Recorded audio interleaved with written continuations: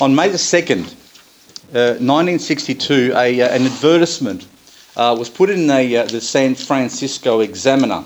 So I found the story very interesting. And the advertisement said this. It said, "I don't want my husband to die in the gas chamber for a crime he didn't commit." So a lady had put this advertisement in and said he'd been obviously accused for a crime, and the concern was that he'd be sentenced to death because of a murder. And it went on to say that I will therefore offer my services for 10 years as a cook, maid or housekeeper to any leading attorney who will defend him and bring about his vindication. So she offered herself 10 years service to anyone, as a maid, to anyone who obviously was qualified, who might be able to defend her husband. So one of San Francisco's attorneys, Vincent Hallinan, read the ad and contacted her, and her name was Gladys Kidd. Her husband, Robert Kidd, was being tried for the slaying of an antiques dealer, an elderly antiques dealer. And what happened was that on an ornate sword that he had in the actual thing, they found her husband's fingerprints on it. And they assumed, because they found his fingerprints, and they assumed that that sword was used in the actual murder, that he was guilty. But when Hallinan actually got involved in the case, he actually ended up proving that this fellow, Robert, had visited the store with his brother a long time before, and those fingerprints were there because he had been playing around with his brother while they were looking at the sword. So he'd actually held it, and they were probably messing around with it, and it was there for quite a long time. So after 11 hours, the jury found him not guilty. They couldn't prove that it was him, and obviously he was innocent. So the interesting thing was that the attorney, after he'd won the case for the lady, for Gladys, when she offered her services in reward for what he had done, he said, "No, I don't want it." He said, "Don't worry about it." Nice story, isn't it?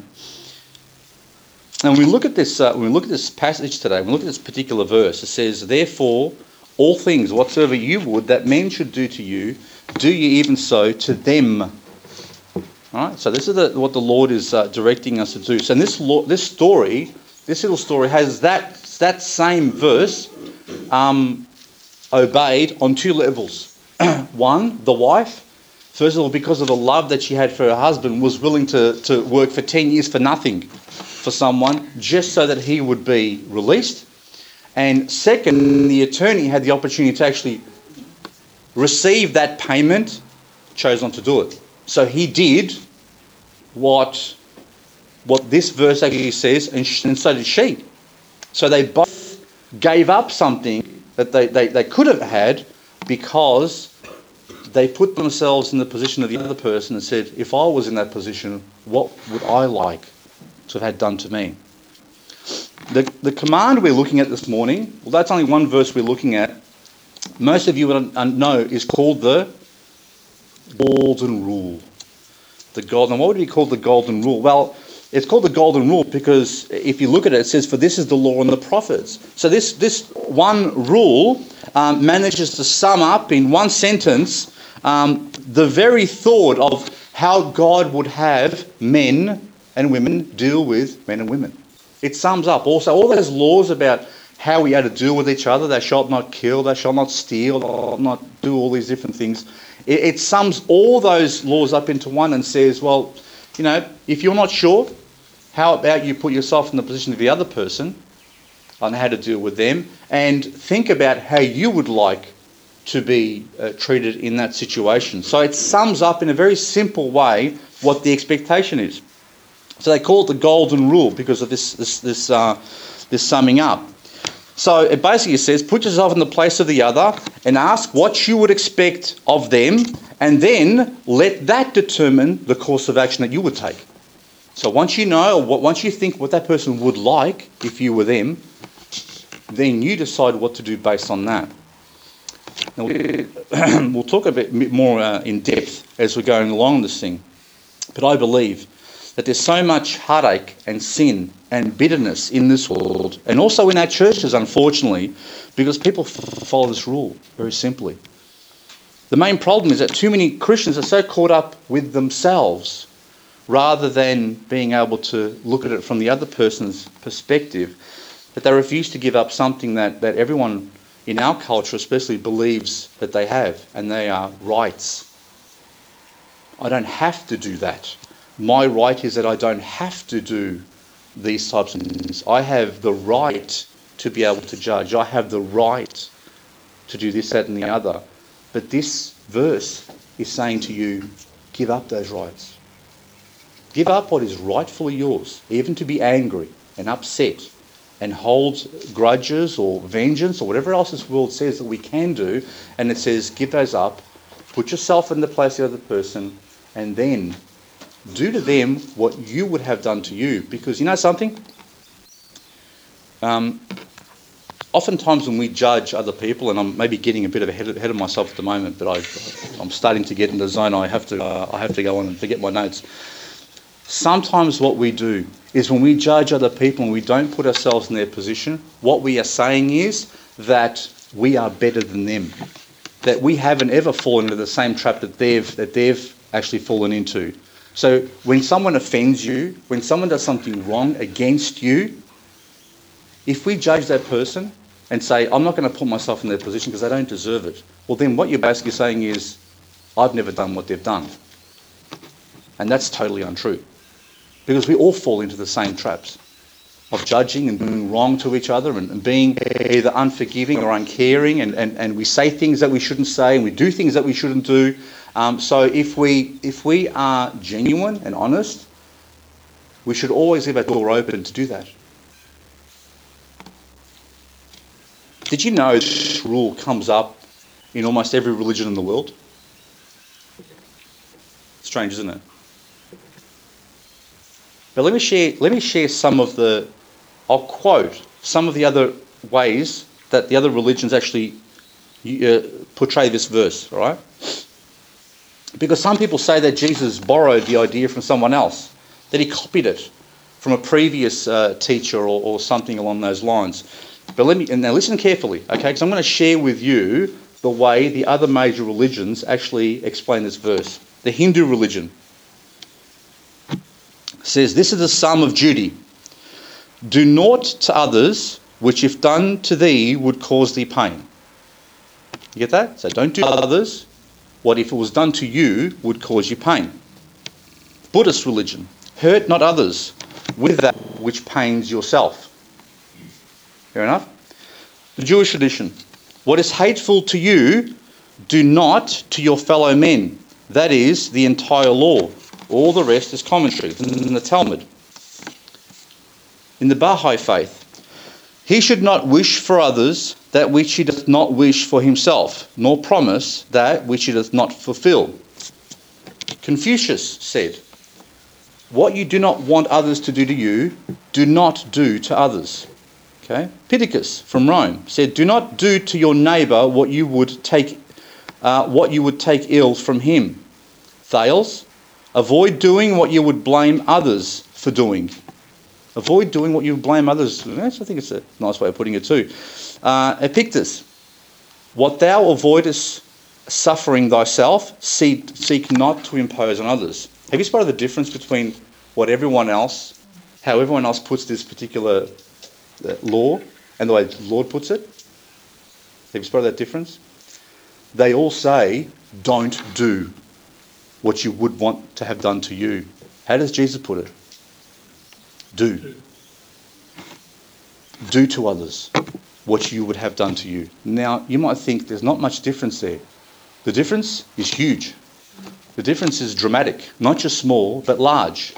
One stops you from doing something, right? And says, don't do something, but doesn't force you to actually do something positive.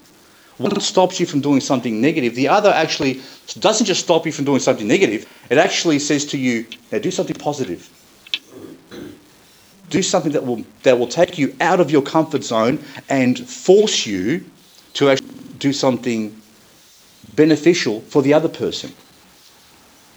That's the difference between the other religions, the way they've put it, and the way Christ puts it. Either way, while most of the other religions have a version of the golden rule, it's Christ who declares it in a positive form. And this is the major difference. While one tries to avoid doing the wrong thing, the other not only avoids the wrong, but the expectation is to do good. The world focuses on the negative. It sets rules on what you shouldn't do. In God's economy, though, his expectation goes beyond not doing something. It goes beyond the simple thinking of men. Jesus teaches men that God will judge you not on what you haven't done, or where you did something you weren't supposed to do. God will judge you on what you should have done, but you didn't do. Incredible. God will judge you that if you have a circumstance in your life where you could have done something, and you turn your back on that situation, God will judge you on what you didn't do that you should have done. That's more scary than any law that I've read. You might think this law is a wonderful law, and it is. It's great law. When you're in a situation where you're struggling to work out what do I do in the circumstance, fall back on this law, because it will get you out of problems most of the time. What it doesn't do, though, it doesn't make our life easier. It makes it harder. Because it then forces us to have to examine ourselves when we have an opportunity to do something and we bother doing that and walking the other way.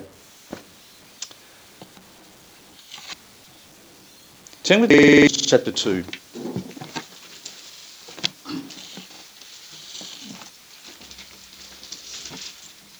Ephesians chapter 2 verse 8 and 9 are verses that we often read, and most of us have memorised and we understand it, and these are one of the first verses we use to share with people who don't know the Lord and to explain to them the difference between religion and Christianity.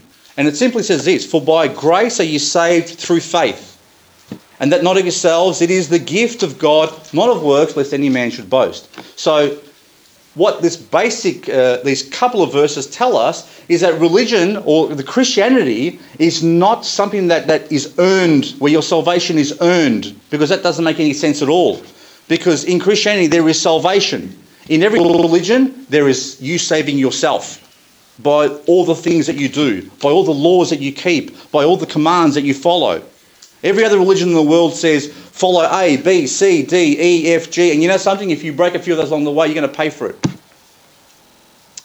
Christianity says that yes, there are rules. But guess what? You've failed them already. And that you have no hope in your life of actually doing all those laws. So God has sent you a saviour. That's what salvation is all about. That God had to send a saviour into this world to save us. Just like someone who's drowning in the middle of the ocean, no hope of actually ever reaching the shore, God had to send us a saviour to save us from our sin, to save us from the very thing that would condemn us to an eternity in hell. So that is the basic message of the gospel, that God is ready to give you salvation as a gift. Even though you didn't deserve it, even though you still won't be able to keep all the laws and do all the things you're supposed to do, even though he's still going to have to be patient with you for the rest of your life until you've been redeemed at the end, God gives you something that is absolutely precious. So it says not of works, and it's not of because we can't earn our way to heaven. So when I share the gospel, and when some of you share the gospel with other people, the first thing they think in their minds is, I'm okay. So if you say to someone, do you deserve to go to heaven? The first 99.9% of them will say, yes, I deserve to go to heaven. And then you find out when you scratch a little bit deeper that they're comparing themselves to everyone else in the world, and what they've done is set up their own standard. But when you open their eyes to God's standard and you say, okay, the Bible says thou shalt not steal. Have you ever stolen anything in your life? And they can't really, in most cases, deny that they've stolen something in their life, anything, they become thieves all of a sudden. The Bible says that if that a woman and lust after her, the Bible says you become an adulterer in your heart. The Bible says that if you've ever told a lie, you are then a liar. The Bible says that if you have coveted someone else's things, wanted someone else's things, that you've looked after them, looked at them in a way which, and you've said, I wish I had that. You've coveted in your heart. So Pretty much 4 out of 4 people get 4 out of 4. And then you say, well, there's still 6 to go of the 10 Commandments here. It's easy to show to people to show people the things that they weren't supposed to do, that they've automatically. These are impossible to deny. But what about the positive things? Have you loved the Lord with all your heart, mind, soul, and strength? Have you kept the Sabbath holy all your life? Have you honoured your parents the way that God expects you to honour your parents? Those positive things, the things that you should have done, are the things that wreck a person even more. Because everyone deep down in their hearts knows they haven't loved God the way they're supposed to love God. They haven't obeyed him. They haven't honoured him. They haven't honoured their parents. They haven't kept the Sabbath. They haven't done the things they're supposed to. Sometimes people just mark off the things where it says, thou shalt not. And do you notice that people, when they look at the 10 Commandments, they say, oh, that's just a list of thou shalt nots. But the law is not just a list of thou shalt nots in God's economy. It's a list of thou shalt. And this is the law, that this passage, this particular commandment includes the shalts and the shalt nots, all in one. But it's focused on person to person. It doesn't include the relationship with God. It tells us how we are to be with each other. But look at verse 10 in Ephesians with me for a moment. Ephesians 2 verse 10, it says, for we are his workmanship, created in Christ Jesus unto good works, which God hath before ordained that we should walk in them. So do you see that? We are his workmanship. God has created us to fulfill works that he has preordained for us. What does that tell you? It tells you that God has things for us to do. And sometimes we don't do them. He created us in order to work the works that all the way along. The problem is sometimes I don't work where he wants me to for me, or it may be too much of a sacrifice to me, or whatever else, whatever excuse I might give. And most of us are filled with, or have some sort of regret. I won't say filled, but have some sort of regret, where if we look back at our lives, we saw an opportunity where we could have spoken to someone, encouraged someone, helped someone in need, and we said, no, I'm too busy. I've got too much stuff on in my life at the moment. I can't handle that. I can't afford that. And we gave an excuse where we could have helped. God will judge us on these things, as much as he judges on the sins that we commit where we shouldn't have done those things. If God expects that we would do good to someone when we are given the chance to do it, and we fail to do it, what then? Now, let's continue with this passage. See that word therefore? You know, one of the things that I remember about Alan's preaching, one of the things that stood out to me when I started going to Meadowview Baptist Church was, and some of you are smiling already, is that, and this is about 15, 20 years ago now, when I first heard Alan preach, is that he'd have a common saying, and he used to say, whenever you see a therefore, ask yourself, what's it there for? I think it's a good rule. Because a therefore is there for a reason. It's there because it's continuing up the previous thought. And sometimes we look at a therefore and we just disjoint it from all the verses before. So next time you see a therefore, ask yourself, what's it there for? And if we look back a little bit at the previous verses, we start to get an idea of what it's there for. Matthew chapter 7 verse 1 says, judge not. This is the beginning of that chapter. Judge not, that you be not judged. For with what judgment you judge, ye shall be judged. And with what measure you mete, it shall be measured to you again. Okay, now they're two critical verses here. But then he goes on to speak in verses 3 to 6. He speaks about not being a hypocrite. When you judge your brother and you've got the same, when you say, my brother's got a speck in his eye and I've got a log in mine eye, and you fail to see the log in your own eye. And Jesus says, fix up your log in your own eye before you go looking at your brother's. And then he talks about judging, being careful about judging other people. And then he also says, judge. before you start giving out stuff that people aren't ready for as well. And then in verse 7 it says, ask and it shall be given you, seek and you shall find, knock and it shall be opened unto you. For everyone that asketh receiveth, and he that seeketh findeth, and to him that knocketh it shall be opened. And then verse 11, if ye then, being evil, know how to give good gifts unto your children, how much more shall your Father which is in heaven give things to them that ask him? Then therefore all things whatsoever you would that men should do to you, do ye even so to them. For this is the law and the prophets. The therefore in this sentence indicates the Lord is wrapping up an idea. And if we simply start at the beginning of the chapter, there is a simple rule that God will, in his judgment of people, use when he forms that judgment, that they which judge harshly will themselves be judged in the same way. In other words, when someone has wronged you or does not live up to your particular standards, understand that you also fail to live up to God's standards. So when you judge someone else, how can you expect God to judge you less harshly than you judge them? If you judge the other, who is a sinner like you, harshly, how can you expect God to judge you lightly? That would mean that God should somehow overlook your hypocrisy, and he never does. Our hypocrisy is like an open book to God. Now, sometimes we think that God isn't the brightest.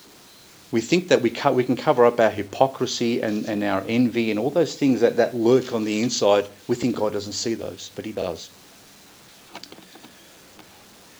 If we think in our minds that we can judge other people and sit in some sort of a judgment upon them and measuring them by our own standards, that would mean that God would be happy with you and I somehow demonstrating that we are somehow holier than he is. Think about it. If I judge someone more harshly than God would judge them, what am I saying about God?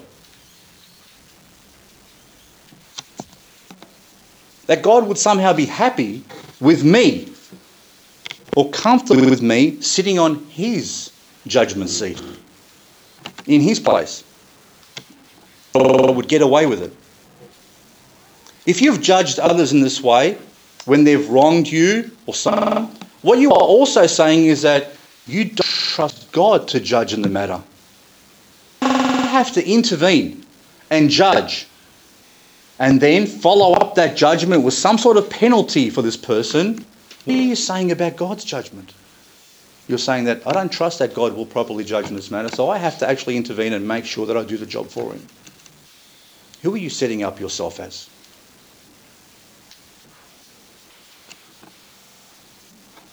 Is it dangerous? Oh yeah, very dangerous. Of course it is, because we aren't better than God. We should never step in to do God's job for him. This is the height of pride and arrogance.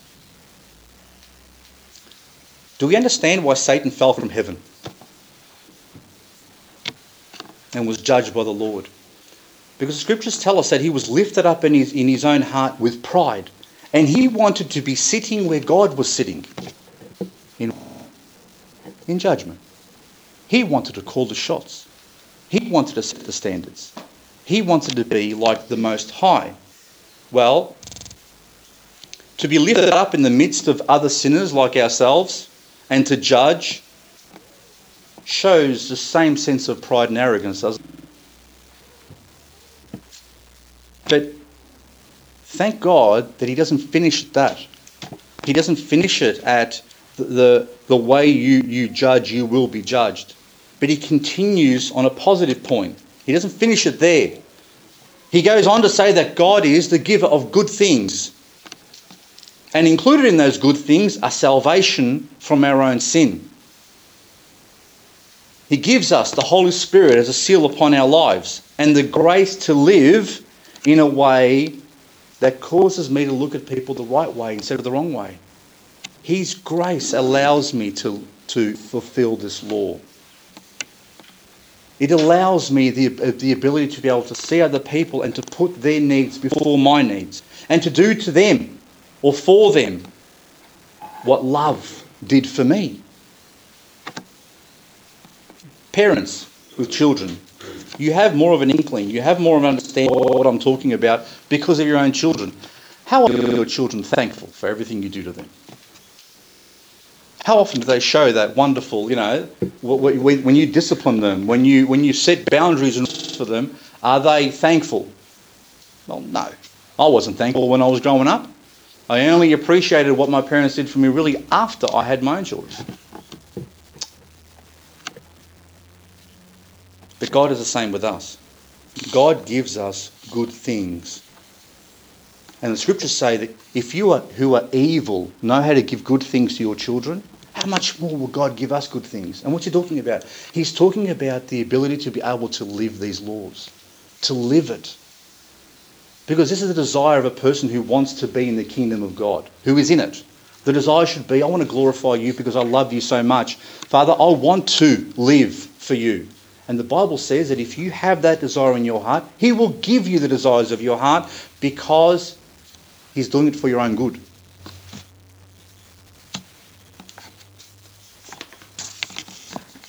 So when the scriptures say over here that this verse sums up the law and the prophets, well, basically it sums up Moses and the law that he gave from Mount Sinai, and it sums up all the teaching of the prophets and all the messages that God gave to them on how people were to deal with each other.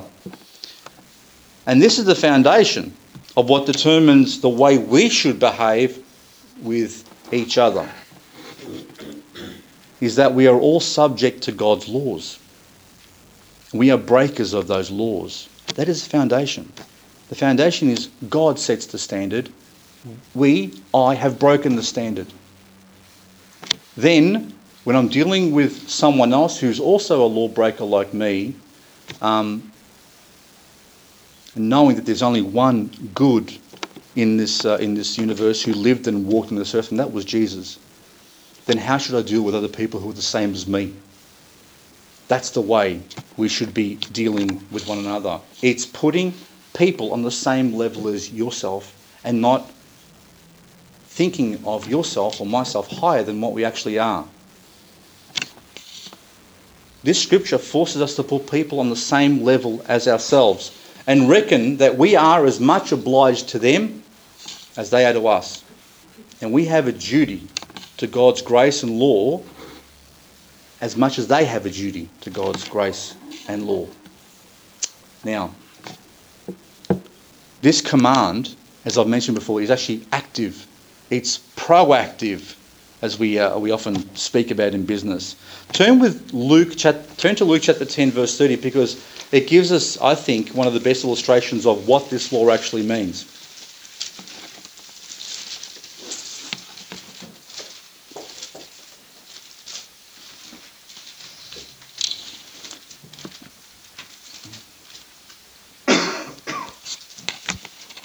Now, most of us know this story. We've read it many times. We've dissected it probably 1,000 ways. But understand the story today, and as we read the story, think about what the verse we're looking at, how it applies, okay?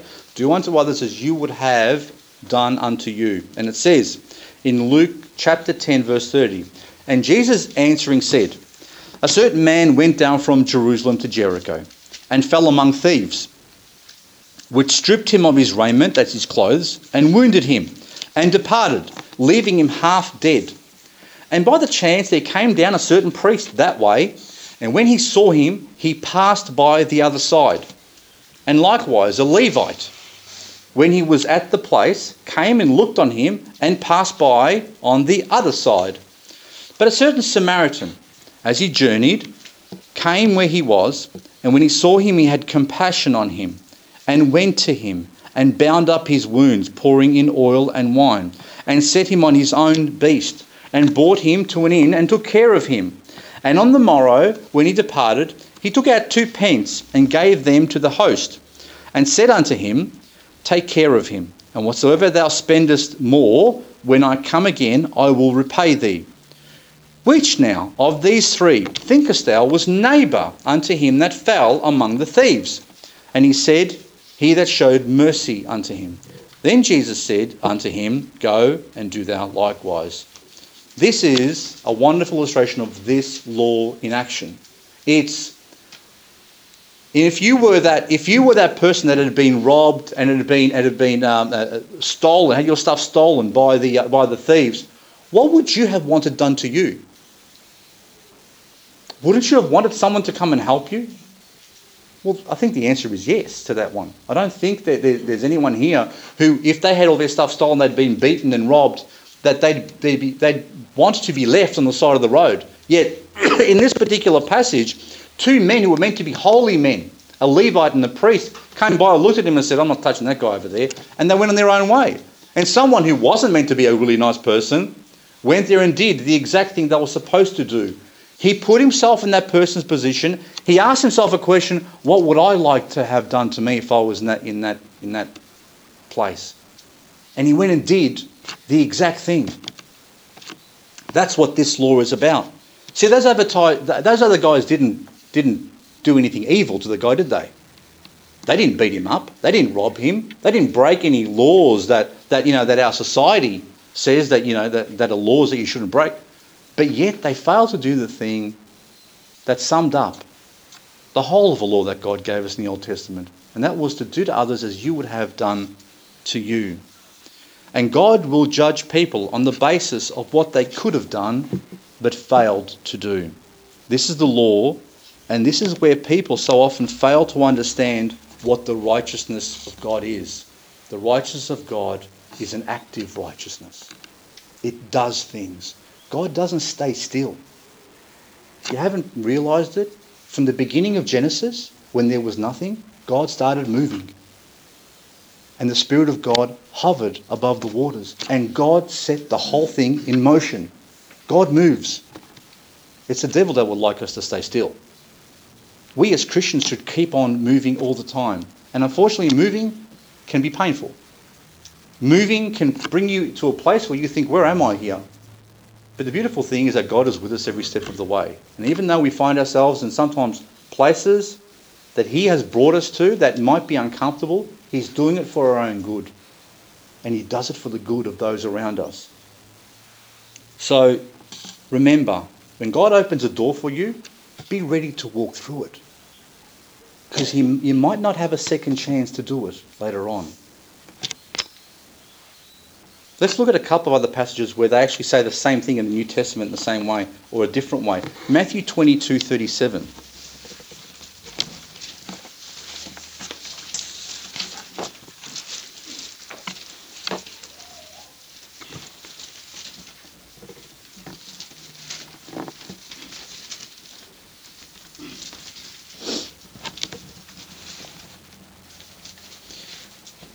Matthew 22:37 says, Jesus said unto him, Thou shalt love the Lord thy God with all thy heart and with all thy soul and with all thy mind. This is the first and great commandment. And the second is like unto it. Thou shalt love thy neighbour as thyself. On these two commandments hang all the law and the prophets. Do you notice the way he finishes that? On these two commandments hang all the law and the prophets. Very similar to the way he actually mentioned the other one. Okay? So, love has this aspect of putting yourself in the other person's position and being active about being a benefit to them. It has that incorporated into it. Turn to Luke chapter 6, verse 27.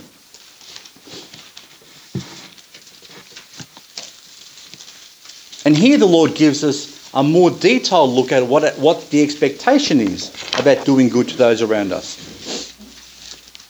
Luke chapter 6, verse 27.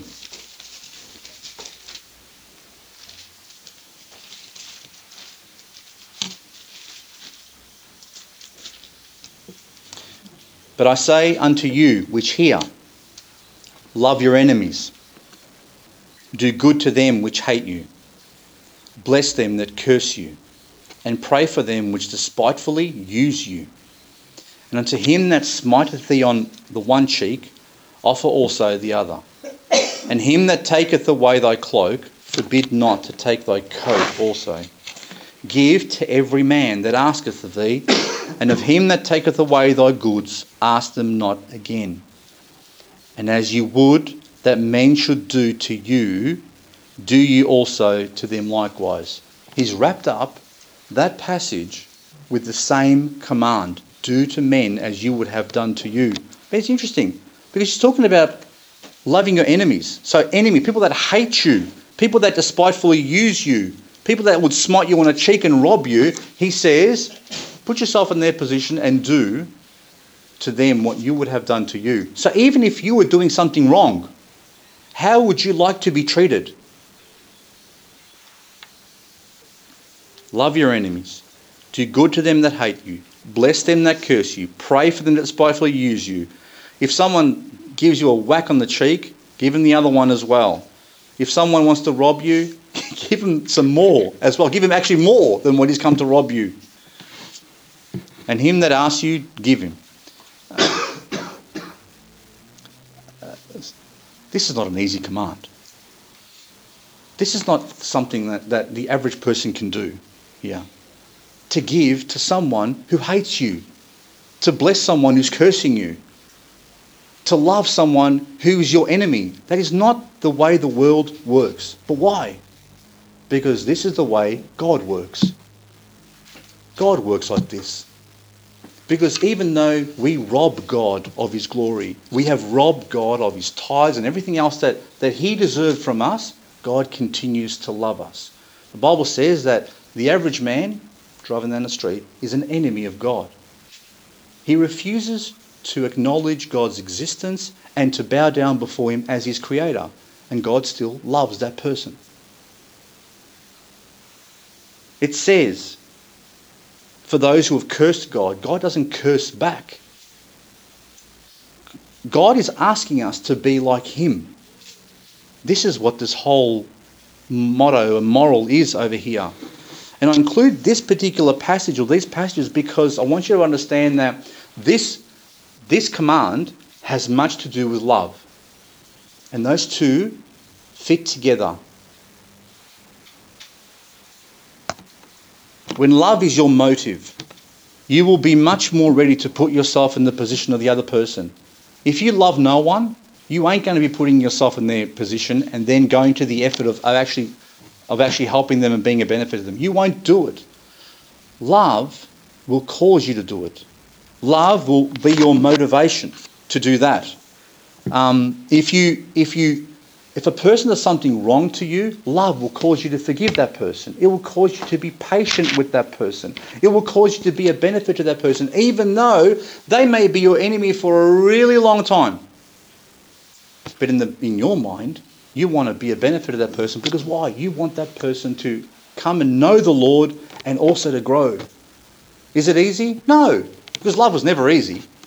And the Lord proved that love was never easy because he loved everyone that he came across. He told them all the truth and he did it in love, and then they ended up crucifying him for it. Love doesn't guarantee a return. It doesn't guarantee a return either. That's the problem with this law. When I say problem from a worldly sense. Jesus was not saying you need to be nice to other people so they'll be nice to you. He didn't say that. Jesus says be nice to people, be good to people, regardless of how they are with you. Regardless.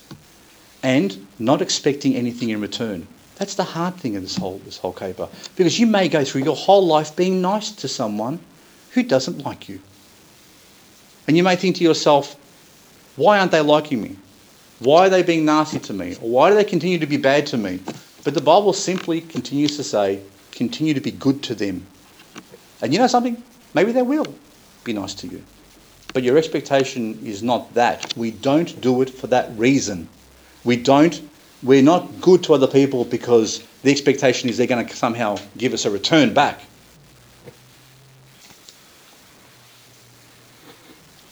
But there are benefits to following this law. There are benefits, and they do show up. And it's simply this. There are a couple of ways you can live your life. You can live your life as if you're the richest person in the world. And tell me, Christian, are you poor? Do you lack? What is it that you don't have? Because I can tell you what you have. You have heaven. You have God on your side. You have blessings that you can't count. You have his ear. You have the ear of the Almighty ready to listen to your requests. You have fellowship within a church. You have so many things that you can't even count that are a benefit to you. Now, you can live your life focusing on the things you don't have, or you can live your life as the richest person in this world, which you are, because our Father is the owner of all the cattle on all the hills in this world. He owns every asset. There is nothing that he doesn't have, and we are the inheritors. We are his children. So you can live your life being the poorest and considering yourself poor, or you can live your life believing you are absolutely rich. And you know something? If you've got riches that you can never even imagine, how will that cause you to treat other people around you? Won't it cause you to be a benefit to them? Won't you want to give what you have to them, and they can have the same thing too? There's two ways you can live. You can live like a pauper, or you can live as a child of God. Giving shows others the true character of God, who came to rescue us when we didn't deserve it. That's the other thing that it does. Not only with this thing do you understand that you are in a position of wealth, it also shows the people around that God... You want to open up some of the windows? I think it's getting a bit warm in here. It shows people what God's heart is like in this whole caper, because we are representative of him. So if we live our lives the way he wants us to live it, what happens is that people look at us and they say, oh, wow, look at that wonderful Christian over there. Look at the way how gentle and kind and loving and caring this person is. And the first thing they'll think of is, that's the God that they serve. But if we don't behave that way, the first name that will be blasphemed is God's. Because they'll look at us and they'll say, what a nasty person that person is over there. How uncaring, how unloving. And whose name will be blasphemed? God's. How we live our lives will determine how people see God. And the other thing that there's a benefit to this whole living this particular commandment is that living this commandment raises our own expectations upon God himself. It raises our expectation. You see, if you're not giving to anyone else, how likely are you going to be to come to God to ask him for things? You're going to be comfortable going to God when you don't give anything to anyone else? You won't. So what happens is you don't give anything to anyone else, and then the guilt begins to set in, and you will stop coming to God asking him for things.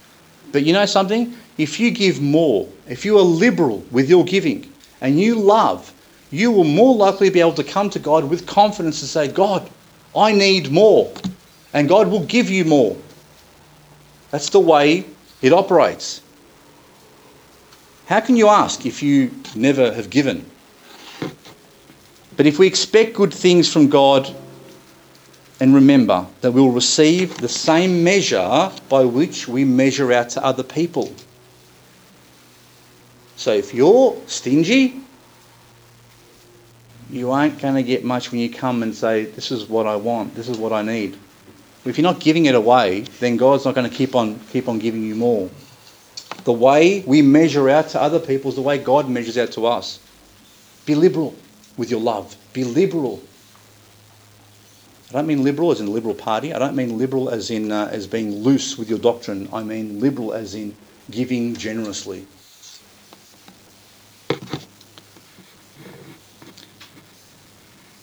There is an encouragement here for us.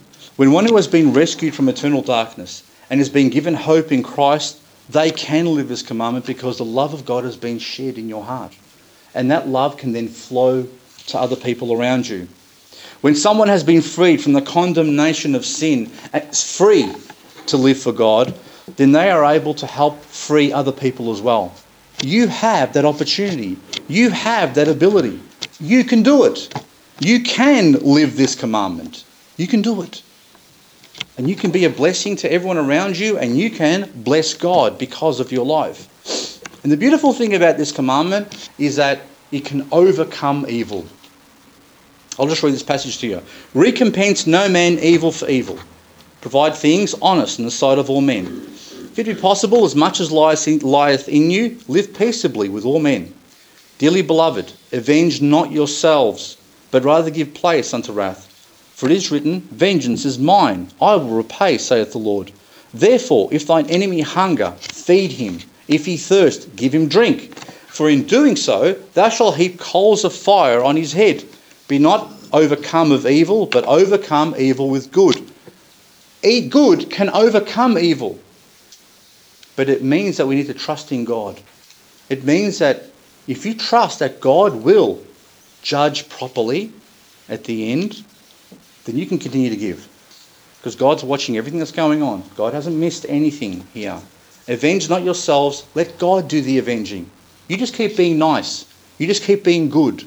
You just keep giving them what they don't deserve. And the Bible says that you're heaping coals of fire on their heads. Now, that's been a long time since I've actually spoken about that specific thing. But that's an idiom, in a sense. It's an old saying where you're heaping coals of fire on your head. And I think what it means, and I haven't, maybe we should get our Jewish scholar over here to let us know. But you're basically, by heaping hot coals on someone's head, you're actually making them feel more and more guilty, in a sense. When you keep on doing good to someone who's nasty towards you, eventually they're going to crack, aren't they? It's hard to keep on being nasty to someone when they're being good to you. So, let me wrap it up with just three thoughts. Evangelism. This law can be applied directly to evangelism, okay? If you were lost in sin, now I'm just trying to give you examples of how you can actually use this law. If you were lost in sin, how would you want people to treat you? If you were lost, how would you want people to treat you? Would you want them to warn you about sin? Would you want them to warn you about hell? Would you want them to tell you about the love of God and the wonderful thing that He's ready to give? Of course you would. Would you maybe you don't want to hear it?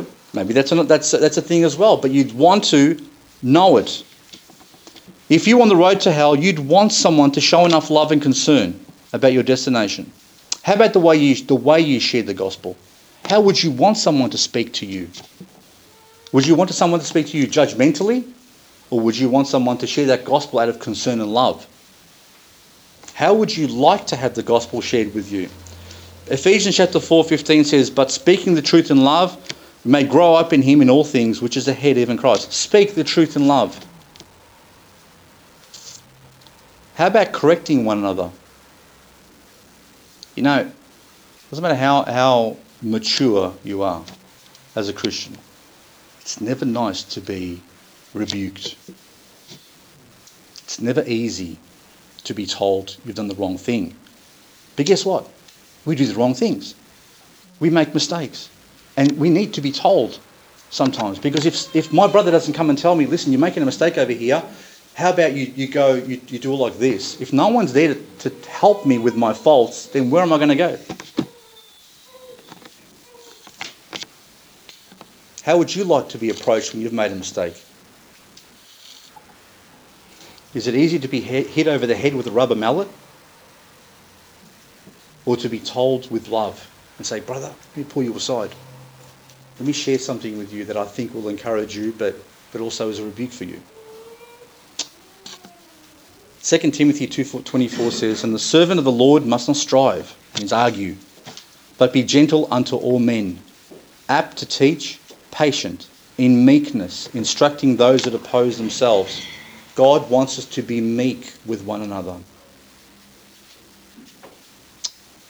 And finally, how we treat our families, our friends, our neighbours. You know, there are so many grudges. There are so many There are so many hurts that people carry around with them for all their lives, which stops them from having a proper relationship with someone else. In our churches, I'm sure there are plenty where someone has stopped talking to someone else because they said something wrong to them, or someone has offended you, or someone has done something that you didn't think was right, so you're going to keep away from that person. You've given up on that person over there. How many lives would be changed if we applied this verse? Sometimes one gesture of goodwill, one little thing that you do that's nice for the other person, can break down a barrier that's been there for years. By just even a phone call. Most people are often ready to forgive. But sometimes we don't allow them the opportunity. You may have been the one who did something wrong to someone else. Think about this. There may be someone who you've hurt and they were upset with you. And they've been upset with you, for a very long time. So you don't call them. You've given up because you don't want to go through the pain of them telling you off again. But you know something? That person may just be there waiting for a phone call from you. And you may be able to restore a relationship because of that risk that you take to get hurt one more time. How do you treat your family? How do you treat your friends? How do you treat your enemies? That's what this verse is about. How we treat one another. Do you follow this rule in your life? If you don't, then why not? Is there someone that you know today who needs to be shown some act of love? Or maybe going through a difficult time? Or maybe even in the wrong? Do you know that the love of God leads a person to repentance? We are blessed because God has extended that type of love to us. If you haven't experienced that love yet, then you can't live this rule. You can't understand it. You can try it, but it will cut against every grain in your life. If you're a Christian, you can live it. But are you? Let's examine our hearts today. God bless you. Thank you.